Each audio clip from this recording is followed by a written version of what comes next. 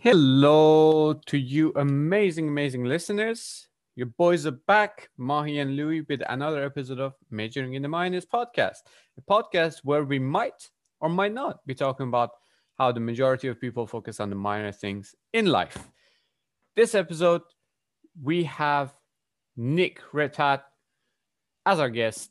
Nick is a good friend of ours. He is the founder of Unbranded Fitness, and we get to sit down and talk with Nick about my hot topic for these couple of past week, loyalty. We talk about the importance of having a mentor and getting mentored, and also talk about how the presence of adversity can teach us valuable lessons.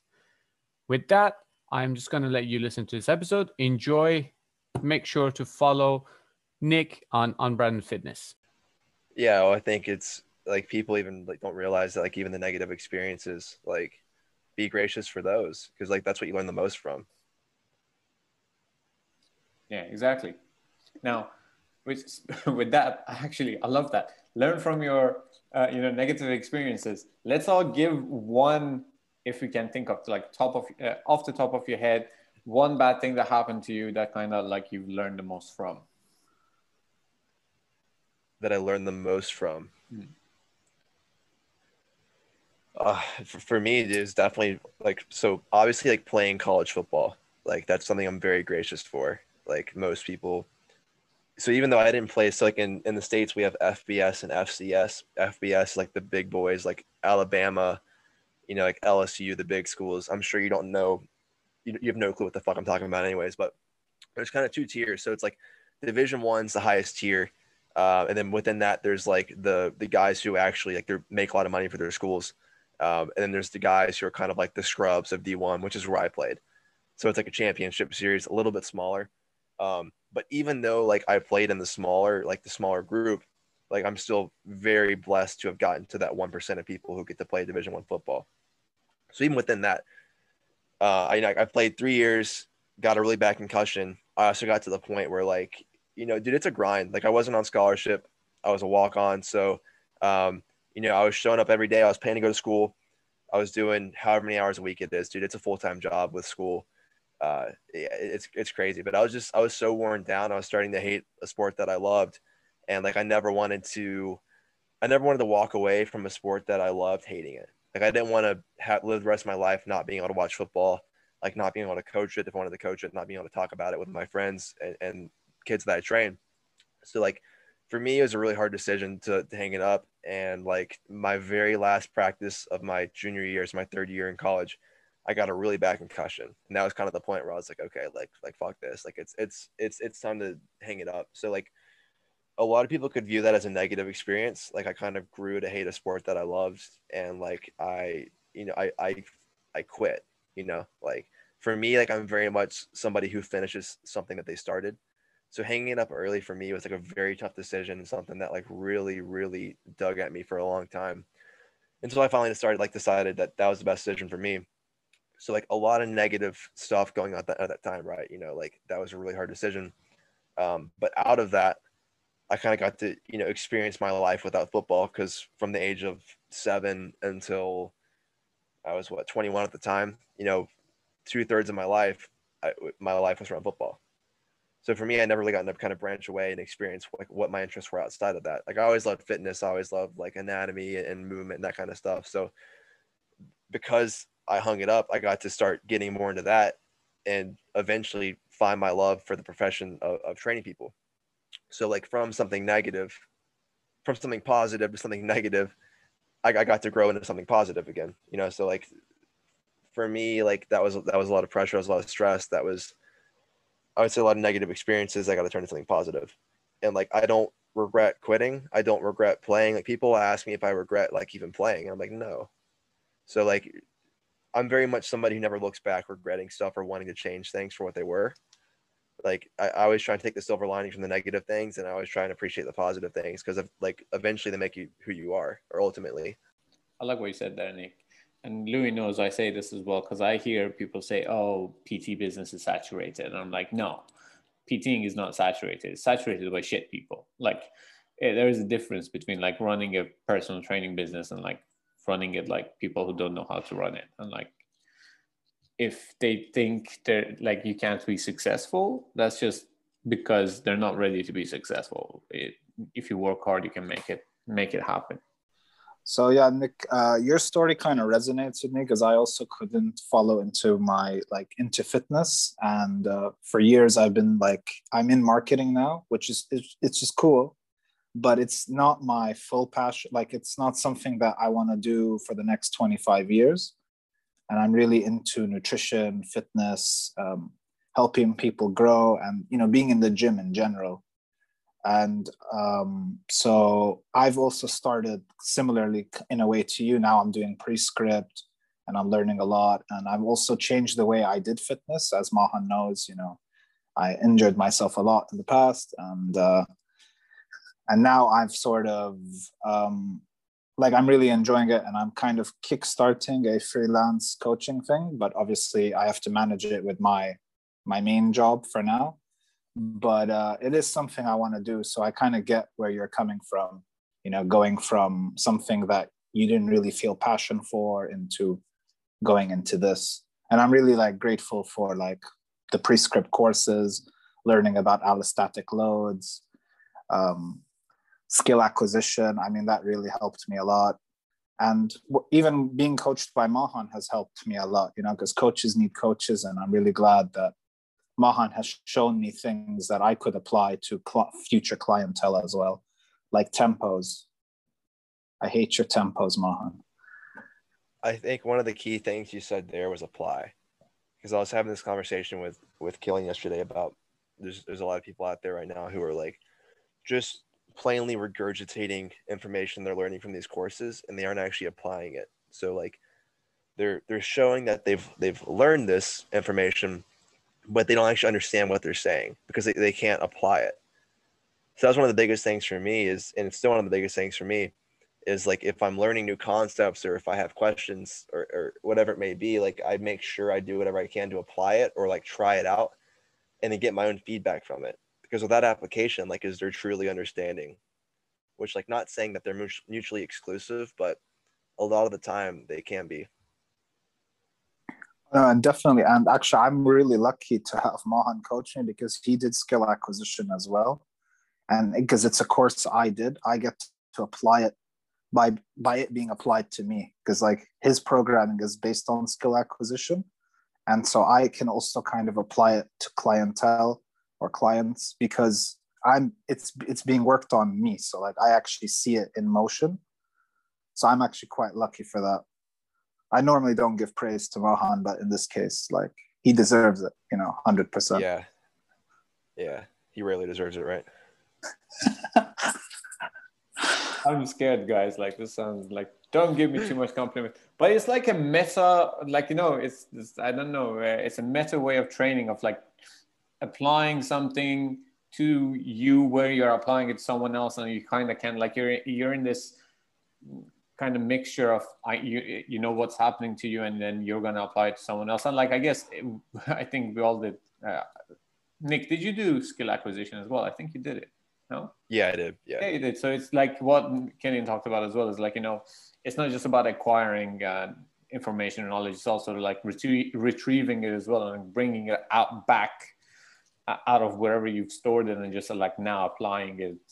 Just to repeat, you guys as well, applying whatever you've learned, because it's not about it's not about just hoarding information. And I agree with you, Nick. You said that a lot of people are just lost in this moment of I need to learn more and more and more. And I had this conversation with Lewis as well. Even I recognize that in myself. And I was all right, now I'm just doing so many courses for the sake of am I doing it for the sake of just doing courses, or am I going to apply it? Because information overload is a thing as well. I was doing PSL1 and kind of Prescript barbell at the same time. And I could realize some things are getting lost there because I have so much information that I'm getting in, but I'm not applying all of it or step by step. So I had to luckily go back and be all right, I'm just going to do unfold them one by one and try to bring it into how I work with others. Yeah, I almost like to relate it to investing. It's if you're saving all this money, it's sure you can accumulate a lot of money, but if you never use it, what's the point? You're never going to enjoy the fruits of your labor. same thing well as learning. If you never apply it, like, is it actually productive just to accumulate it? Like, sure, you can have 10 notebooks full of notes, but like, if you never have to use it for anything or never know how to use it, like, what's the point? And I think this is another tenet of skill acquisition, because like I think coaches should be coaching coaches. So I think it's a way for Mahan to practice skill acquisition. It's a way for the coachee to practice applying it, because like he's obviously structuring it in a way. I'm getting the hit, and I'm also kind of structuring it. It makes sense to me now. Someone else. So it's like, you're filling your cup, and then other people are kind of gaining as well. And so I think coaches in general, I don't know if it's done. I don't think it's done a lot from what I know, but I think all coaches should have a coach, because it also opens you up to other modalities, other like sort of strategies, other things that you may lack in your own training. Because we all lack something. Like no one's perfect in training. Like for example, I didn't do tempos that much. Like I couldn't even count 1, 2, 3, like Mahan knows.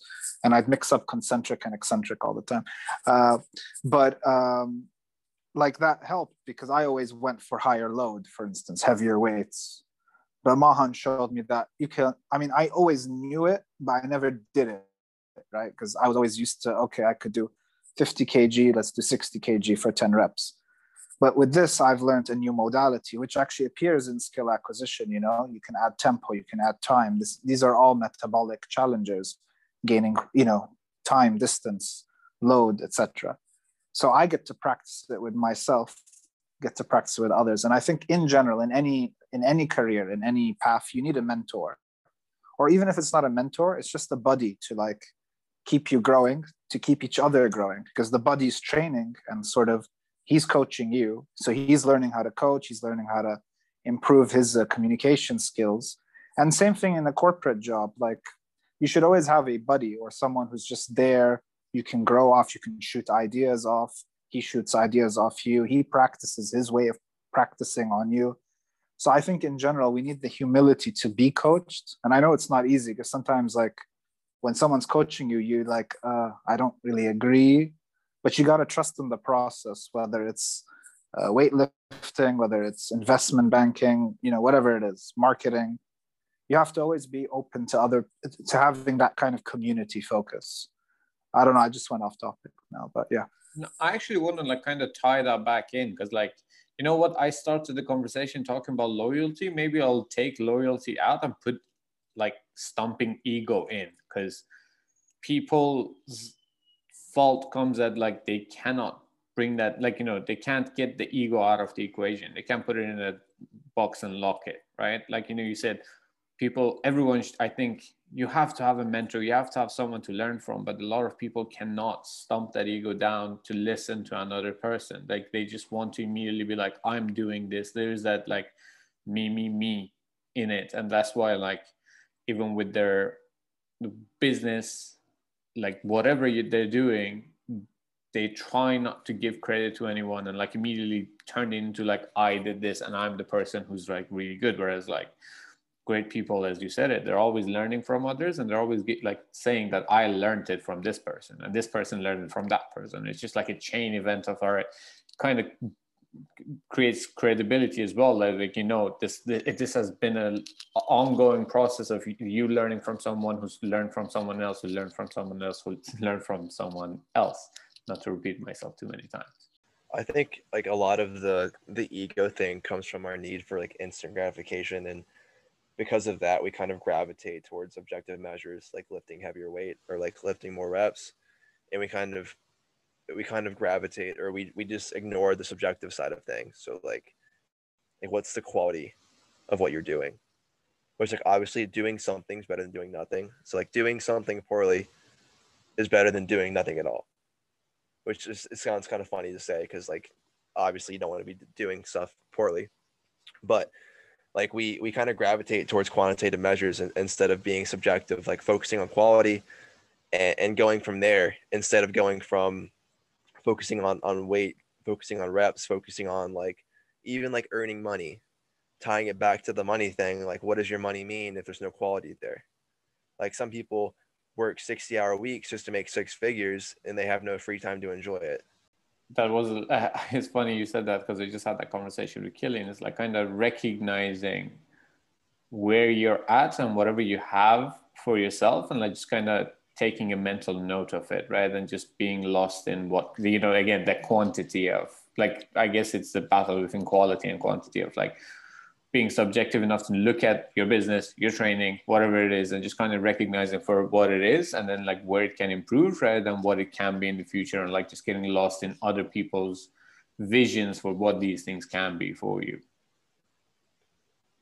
That's why it's good to have a coach. That's why it's good to have a mentor, someone to bounce those ideas off of, because like your subjective feelings about your business, about how you do a certain lift, about your own programming are obviously gonna be biased. So when you have somebody else who can kind of like shine like a different light on things, or even help you look at them differently, that's one of the most valuable things you can have. Because I don't care who you are, I don't care how humble you are, everybody's gonna have some sort of bias to themselves and whatever they're doing. Because we have emotional attachments, because like that's who we are as people. And especially when it's your passion, it's your career, it's something you take pride in. Like you need someone to kind of tell you, like, hey, like this needs to be looked at differently. You don't want an echo chamber. You don't want to be just bouncing the same ideas off of each other and like sucking each other off, right? Like you want to have somebody who's going to be real with you. Exactly. A true friend is not someone who tells you what you want to hear. It's someone who slaps your face and tells you, no, this isn't right. And I think we need more of that and less fakeness as well, I guess. But yeah, as you said, like you need to be challenged by others. You need someone to hold a mirror that kind of shows you what you're doing wrong or what could be optimized, as opposed to just, regurgitating the same stuff every year, because you're not going to grow. Insanity is doing the same thing over and over and expecting a different result. If you're not growing with what you're currently doing, then like you have to try something new. And sometimes you need someone to just slap your face. Because as you said, we're subjectively attached, like we're emotionally attached to what we do. And no matter how logical you think you are, you're not actually fully logical, because even your logical side is still emotional or subjective to your beliefs, because it's all relative, right? Like what's logical to me is not logical to, let's say, a Scientologist. No offense to Scientologists. We went but there. Yeah.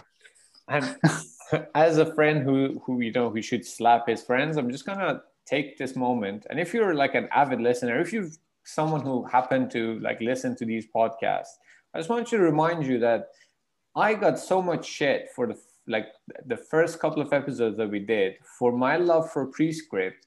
And now this dude, Louis, sits here and keeps like praising Prescript, whereas he used to accuse me of being part of a cult.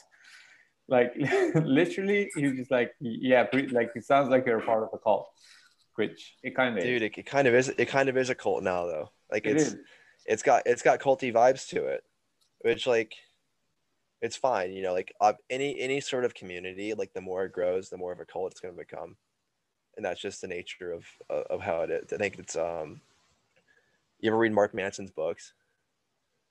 Yeah, he wrote Subtle Art, I'm Not Giving a Fuck, and Everything is Fucked. I can't remember which one it is, but in one of those, he has an entire chapter called How to Start a Religion. And it's like basically how to start a cult. And like, if you look at that, you can apply it to any sort of like certification, any sort of like multi-level marketing, which I don't want to tie Prescript in with this bullshit because Prescript is awesome. But like at the same time, like anytime there's a good community, like just the bigger it gets, the more it's going to get like watered down or get kind of ruined.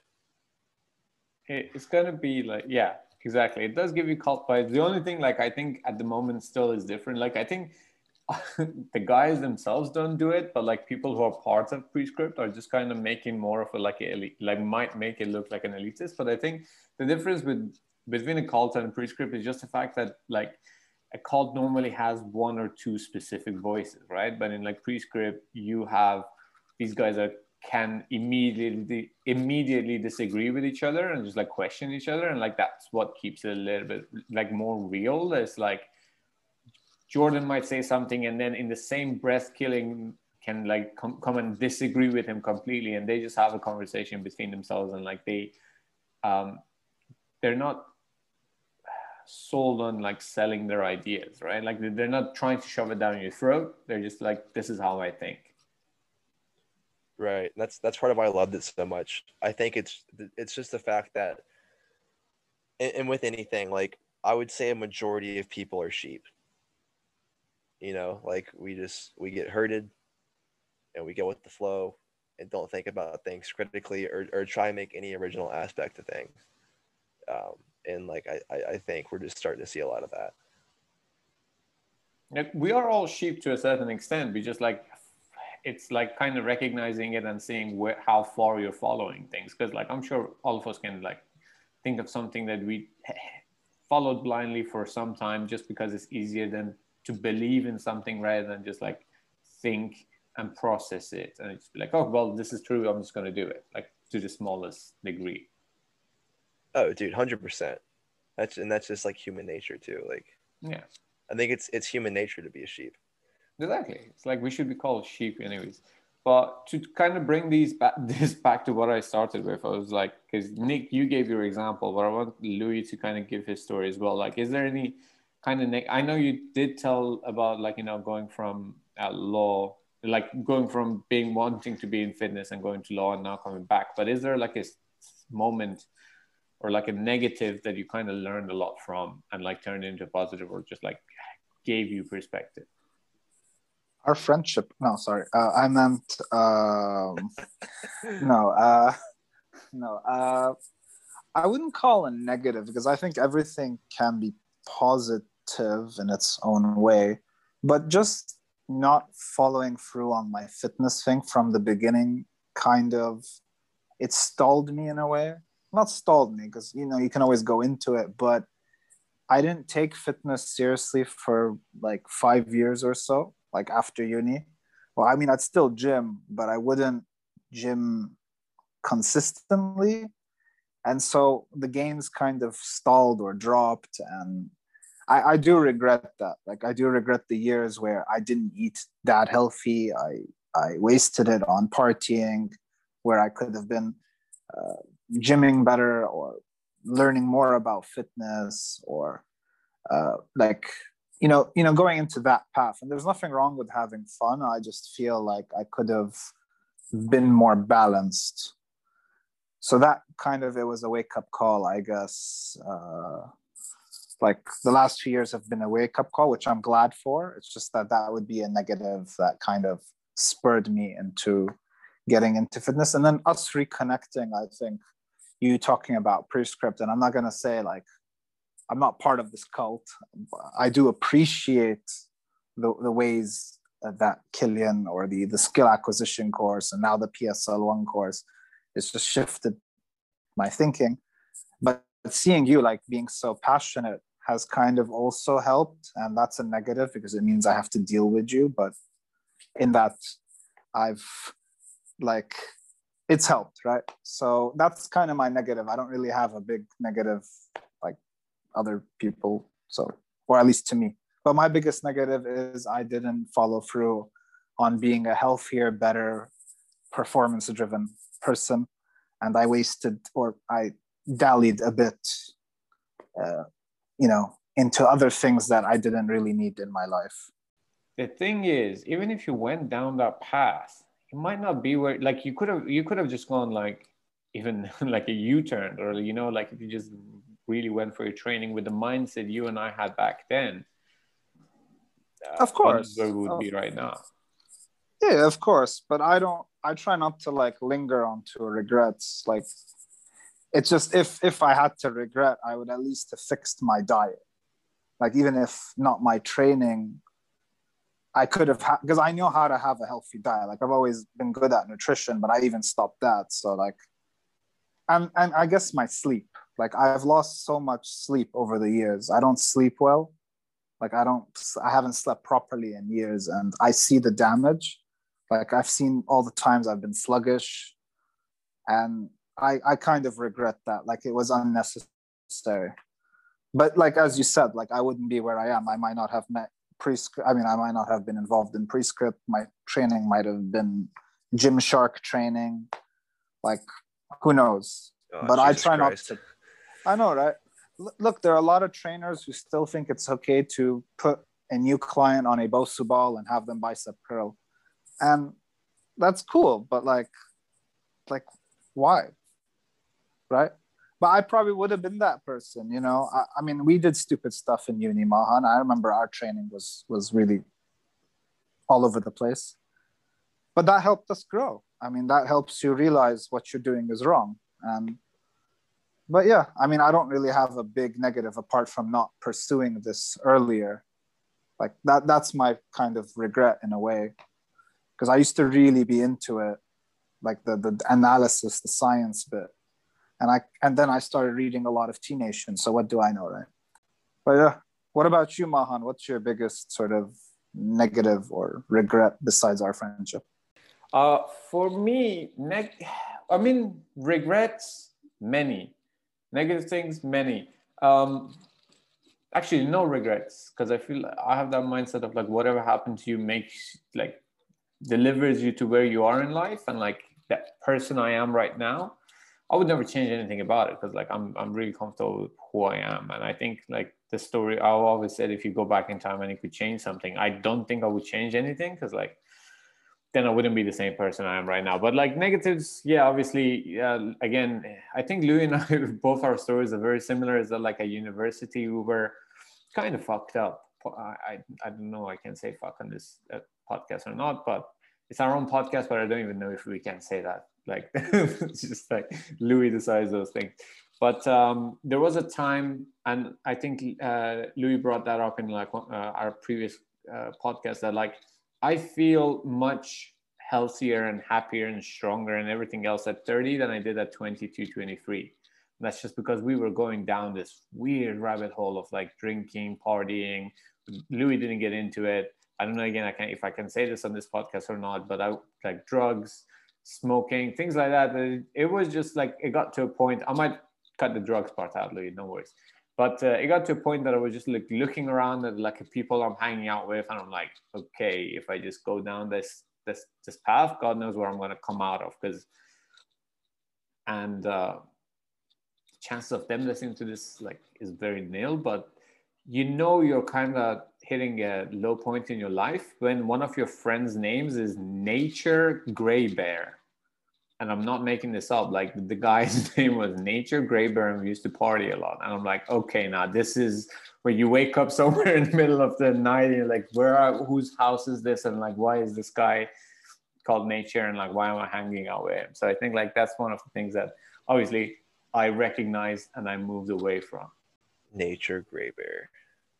Would you meet this guy at Coachella? Like, I mean, like in the UK, we have Brighton, which is like kind of like Coachella of, I don't know, it would be like if you had a Burning Man, I'm definitely sure it would happen in Brighton. So yeah, but like his actual name is like, and obviously like it's not written like Nature, it's written like Nature, but they say like they call him Nature. So I don't know how I ended up there, man.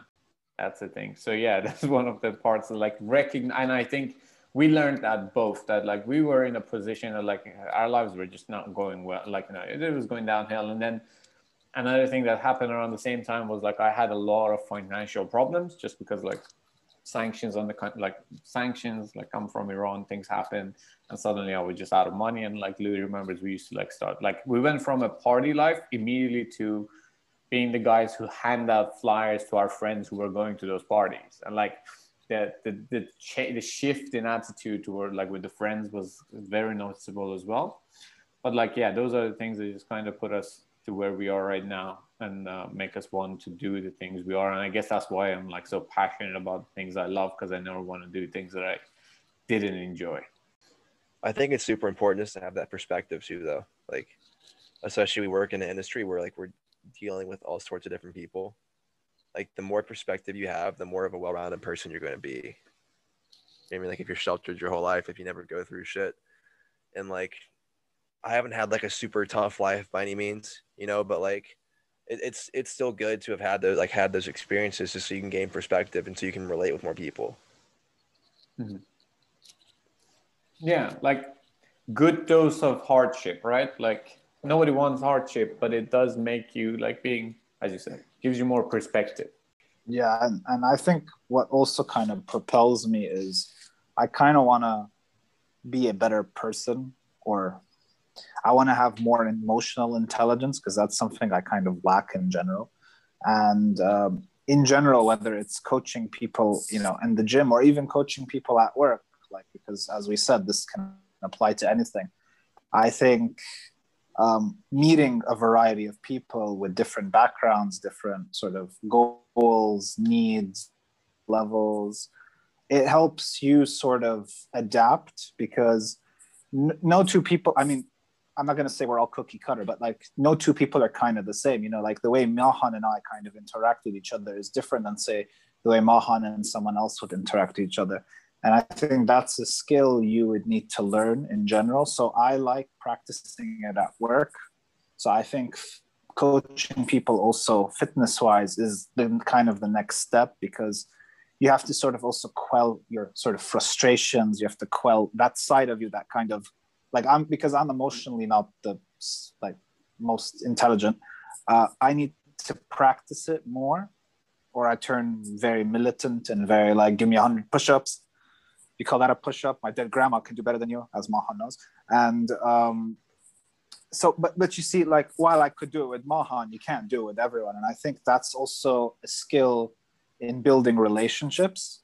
So practicing it at work, practicing it with your friends, practicing it coaching, it's just a great way to sort of understand people better. And I think in these polarized times, that's a great skill to have in general, because we have lost the ability to sort of debate, to sort of understand each other, to sort of, and I'm not just saying polarized politically, it could be polarized. It's just nowadays with the internet and everything, people just don't understand each other anymore. No one wants to listen. No one wants to take the time to drop their ego and just sort of communicate. So I think it's always good to practice it, and coaching is just one realm or one way to do it. And it's fun because I like it. Off of that, I actually want to say, like, I mean, Louis is just getting into this, but Nick, I was wondering, like, do you think through training clients, is there a lesson? Like, I'm trying to think, like, is there something that you learned? Like, he realized that he can't tell everyone that, like, you be harsh to all his clients, like to be harsh to his clients the way he was to his friends. So I want to know, is there like one lesson that you learned, maybe the hard way, that like through trying to work with a client one way or another and it just didn't work and you had to just like change tack? I don't think it's necessarily the hard way, but just like realizing that different people need need to be communicated with differently. It's like, I already forgot what we were talking about earlier, but it's about like having somebody like be able to slap you in the face. And like, you can't slap people. Like, some people just can't be slapped in the face, because if they get slapped in the face, they're going to give up. So like, you need to find a way to communicate with them that like they need to see things differently, but be sensitive about it. And I think that's one of the most important things we can do in our profession, is be able to group people and identify like who's going to react well from the slap in the face and who isn't. And then, okay, like if these people aren't going to react well to that slap in the face, or just being real with them, how can we go about it in a way where we can relay that information to them, get them to see things differently, and have them accept it themselves. So a lot of that's just like motivational interviewing, like 101, and making them like come to it themselves, as opposed to just telling them how it is. But I think that's one of the most important skills that we can have in our profession, is being able to group people into those kind of two different groups. And it's not always black and white, but finding the best way to communicate with people where it's going to have a positive impact. Because like I said, like for some people, if you're real with them, like they're just going to, curl up in a ball and give up. Other people are going to be like, hell yeah, like I'm going to fix it right now. And like they fix it, In life, to be honest, just like learning, I think speaking and communicating is such a big, as Louis likes to say, it's such a lost art. Like people don't even know how to speak to each other and connect, and like actually, or even communication is not just speaking, it's listening as well, right? Picking what for sure, dude. It's mostly listening, to be honest. Like getting into this profession has made me like not just better at my job, but it's made me like a better boyfriend. It's made me a better brother, a better son. Like as far as communicating with my friends, my family, my girlfriend, like just like learning those skills and like kind of grouping my family in those same kind of different categories, like it helps you just communicate better. You know, it's because like some people you can talk to more, some people just need to be listened to. You know, and then like they need to figure out that it's their idea to change whatever needs to be changed. That was on point, man. Like family, friends, relationships. Like I hadn't thought about it, but yes, just coaching people has made me better at those things as well. My family would beg to disagree. Like probably my mom is like, I don't know if you guys know, like Louis knows, Middle Eastern moms, they just want more and more of you. Like it never ends. But I still agree. You can be. Yeah, you can get better at that. Yeah, I think arguably I still suck at it. So it's a daily challenge. Honestly, I'm probably better with it in my business than I am with my friends and family. But like, it's definitely making me better, like all around. You know. Mm-hmm. Yeah. Now I know we said it like jokingly a little bit, but like this is me. Like my brain always goes laterally, and I was like, we talked about this, so I actually want to know greatest of all time. Because after listening to Prescript's podcast about like greatest of all time when it comes to athletes, I am kind of curious to know you guys' opinion. As a pure athlete, I'd have to put. It's tough. Like probably Ronaldo now. Like just as an athlete, not saying on a talent level or anything, but just his athletic ability, his sheer determination, his workout, sort of the way he works out, the passion. I would say Ronaldo. I mean, they did a test on him. He's now 36 or 37, and they said he has the health markers and the body of a 20-year-old. And for someone like that to be playing soccer or football for the rest of the world, that's incredible. Like, I mean, that's like he's just an incredible athlete. But like, it's very hard to group the greatest of all time, right? Because every sport is different. So I mean, I wouldn't even say he's the greatest footballer. I'd just say he's one of the greatest athletes because there were better footballers. But yeah, he's definitely someone to look up to. Muhammad Ali, he was a fantastic boxer. But yeah, like it's really hard. It's a hard. Like who would you pick? I think it's like you guys are right, and like even I got Killian on this as well. And I had his opinion. It's a weird question because like first of all, there's a lot of personal opinions going there, right?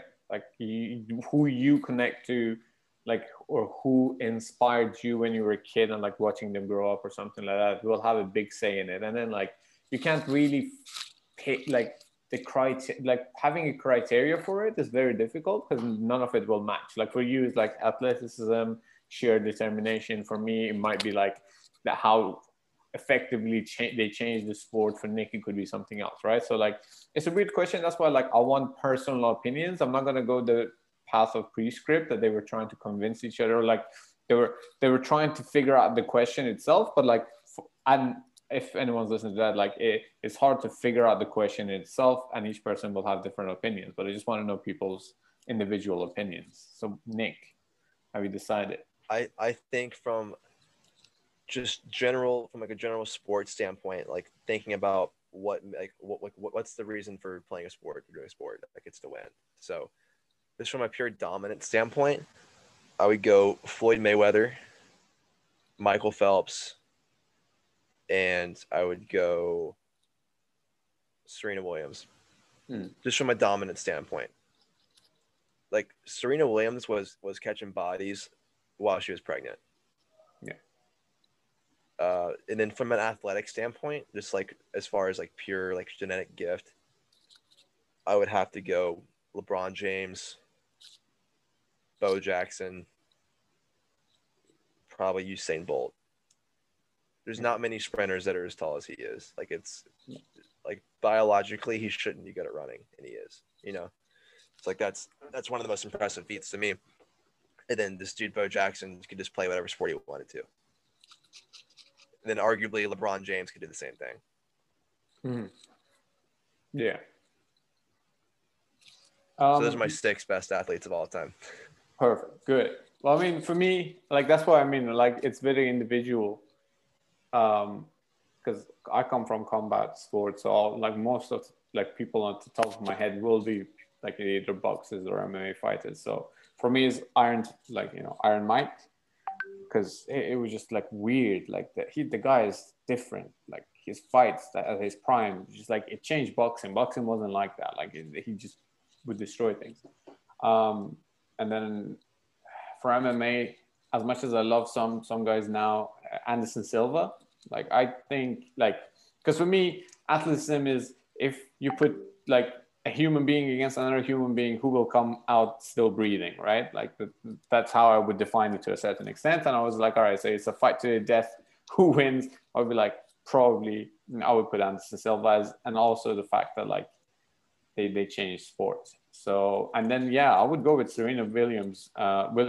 It's like, and that's literally because like the more Killian talked about her and the more I thought about her myself, I was like, fuck yeah, she's a unit. Like you always have respect, but then like when you're looking at her, then you said it as well. She was smoking people while she was pregnant. She came back from a pregnancy and like now she's like in her 40s and still smoking people. Like, Jesus. The question is fun because, you know, it even makes you kind of realize how other people think, right? I think it's not about the question anymore. It's about like, what is the person's definition of the question you give them and how they answer it. Like it gives you a kind of an outlook into their inner cogs and inner workings.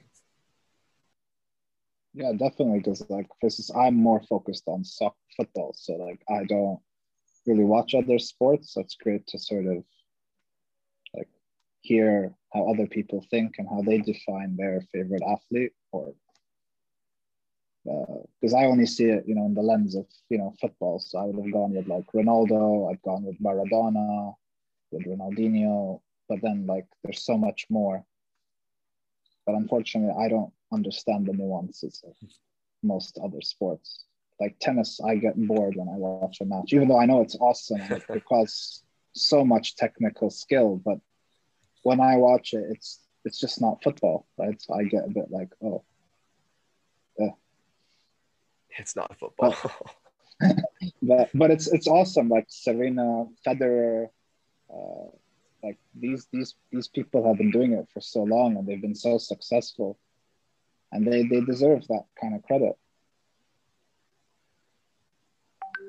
Different types of humans, you know. Yeah, that's one of the things. That was my like second criteria, is like he was just built different. You know. So you can look at it from like, for me, it's either like a dominant standpoint or just from like an actual athleticism standpoint. Like if you put this person through a barrage of sports, like who would come out on top? Now, do you think like, so this is the way I think, because again, the conversation just kind of made me think about these things as well. Do you think it's when we, you know, say someone's genetically gifted, right? I kind of think it's both physically and mentally as well, because I feel like the person who pushes themselves to be the best in the world, they're not just physically gifted, they're also like, they have this mentality of like, they're made of iron, you know, they're made of steel, sorry, even to say it. And like, you take that same person, put them in another sport from beginning, like starting before the prime and getting to the prime, they're still going to be the best at that sport as well, because like, they just have the mentality of a champion. Dude, and this may be a hot take, but I almost think there's some sort of like addictive genes in there too. Mm-hmm. Or like because like the people, so many of the best athletes are also the athletes who are getting like weird headlines in the news for doing weird shit. You know, like Tiger Woods, like Michael Vick. And like obviously it's not all of them, like even like Kobe, you know, like Mm-hmm. And it's not like all good athletes are also doing sketchy shit on the side, but I think there is some sort of like addictive mindset in there that helps make you great at a sport, that also makes you do some other off the wall shit off the field. Probably Hot like, take of the day. yeah. But now going back to the original topic, loyalty. Loyalty. Because Mahan was very into this topic a week ago. So let's just take your take on loyalty in general, whether it's loyalty of a client to a coach, or loyalty between friends, or any form of loyalty. What's your take, and have you had any bad experiences with unloyal people? With unloyal people? Oh man, off the top of my head, I think I've been pretty lucky to have a pretty good circle of people. But I think loyalty to me just means like having somebody's back, which in all that entails, like supporting somebody, like being real with somebody, and like honestly, you can keep it to that. Like it doesn't have to be a super broad and elaborate definition. It just is what it is. Like, do you have someone's back? Like, do you actually genuinely support somebody? Like, that's loyalty. And if you aren't willing to do that, if you're not going to support somebody, if you're not going to have their back, then you're not loyal. And apply that however you may. I'm not sure what your take on it is, Mahan, if you had a big spiel about it last week. But like that's kind of my 2 cents on it. Yeah, so for me, like, yeah, same thing. And I think like having someone's back is also like, maybe again, now that looking back at it, maybe loyalty wasn't the best choice of word, but it's like, for me, is the issue that I had that he's talking about is like people not, I get mad at people who clearly, and this is obviously no big shocker, this is going to be like personal experiences, like, you help someone get to a certain point, and then the moment they get there, they pretend like they got there themselves, right? Like for me, it's the issue of credit, like not giving people credit for their, because I am like, I don't know, maybe it's a mentality I was brought up on, but I will give credit till the day I die. Like I give credit to the smallest things, and I'm really appreciative of it. And I will still mention it day in, day out. And I feel like when that doesn't happen around me, it just kind of triggers me. That's where the conversation came from. I think that even falls under my part of my short definition of like, do they support you? Like if somebody supports you and you're responsible for some of their success, they're going to let people know that you had something to do with it because they support what you do and they appreciate you. Like they support you as a person, they support you as a friend, as a mentor, like whatever the relationship is, like that's loyalty, is supporting somebody. So when somebody gets to wherever it is, you help them get to whatever goal or whatever it may be. If they don't give you any credit for you, they just don't support you.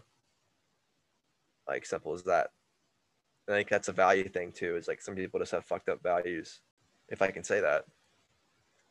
I don't know if F-bombs are censored on here or not. We'll remove it, don't worry. Okay. And by we, he means me. I have to go and like get rid of it. And sometimes I let some slip just to see if like he notices. Okay, I'm gonna start editing. But yeah, no, like I think that was the extent of it. And I opened with that, but then I was like, actually, we got into like other conversations that were much more interesting to me. So I tried to steer away from it. But as usual, when Louis is a great friend, he brings up my shortcomings and he's like, remember that stupid idea you had for a podcast? Let's just bring it back up and be like, let's talk about it. None of your ideas are stupid, Mahan. Yeah, if all my ideas are stupid, none of them are stupid, right? That's what you're gonna look at it. Something like that. Something like that. But yeah, I think that was where I was going with it. But you know what? We got like lots of other stuff out of the way. Lots of other. We covered other stuff that were much more interesting than talking about disloyal people. I think with that we can bring it to an end. Nick, this is where you plug yourself in for our like 2 followers and thousands of imaginary ones. 2 followers. You guys can find me on Instagram at Nick Ridpath PT. Mahan will put that in the bio for me. You can check out some of my content on my website as well. That's unbrandedfitness.com. Unbranded Fitness podcast may be in the works. I recorded one with Mahan like probably last year that I still haven't posted. That's going to be in the works very soon. Other than that, yeah, give me a follow, reach out to me. Perfect. Yeah, like super smart. It's okay for me to gas you up. Super smart guy. I always love talking to Nick, and like the stuff he puts on Instagram, the way he talks, the way he looks at training. I really appreciate it. So yes, we're gonna plug those in. If you want to listen to like two dummies, keep listening to Majoring in the Minors. This is where we bring you all the hot stuff about being stupid. Louis, any closing thoughts? Always drink your organic water. Oh my God, this organic water. Get out of the way. Yes, we're going to start. Dihydrogen monoxide, baby. Yeah. All right. With that, thank you so much for listening to Majoring in the Minors. That is it for us.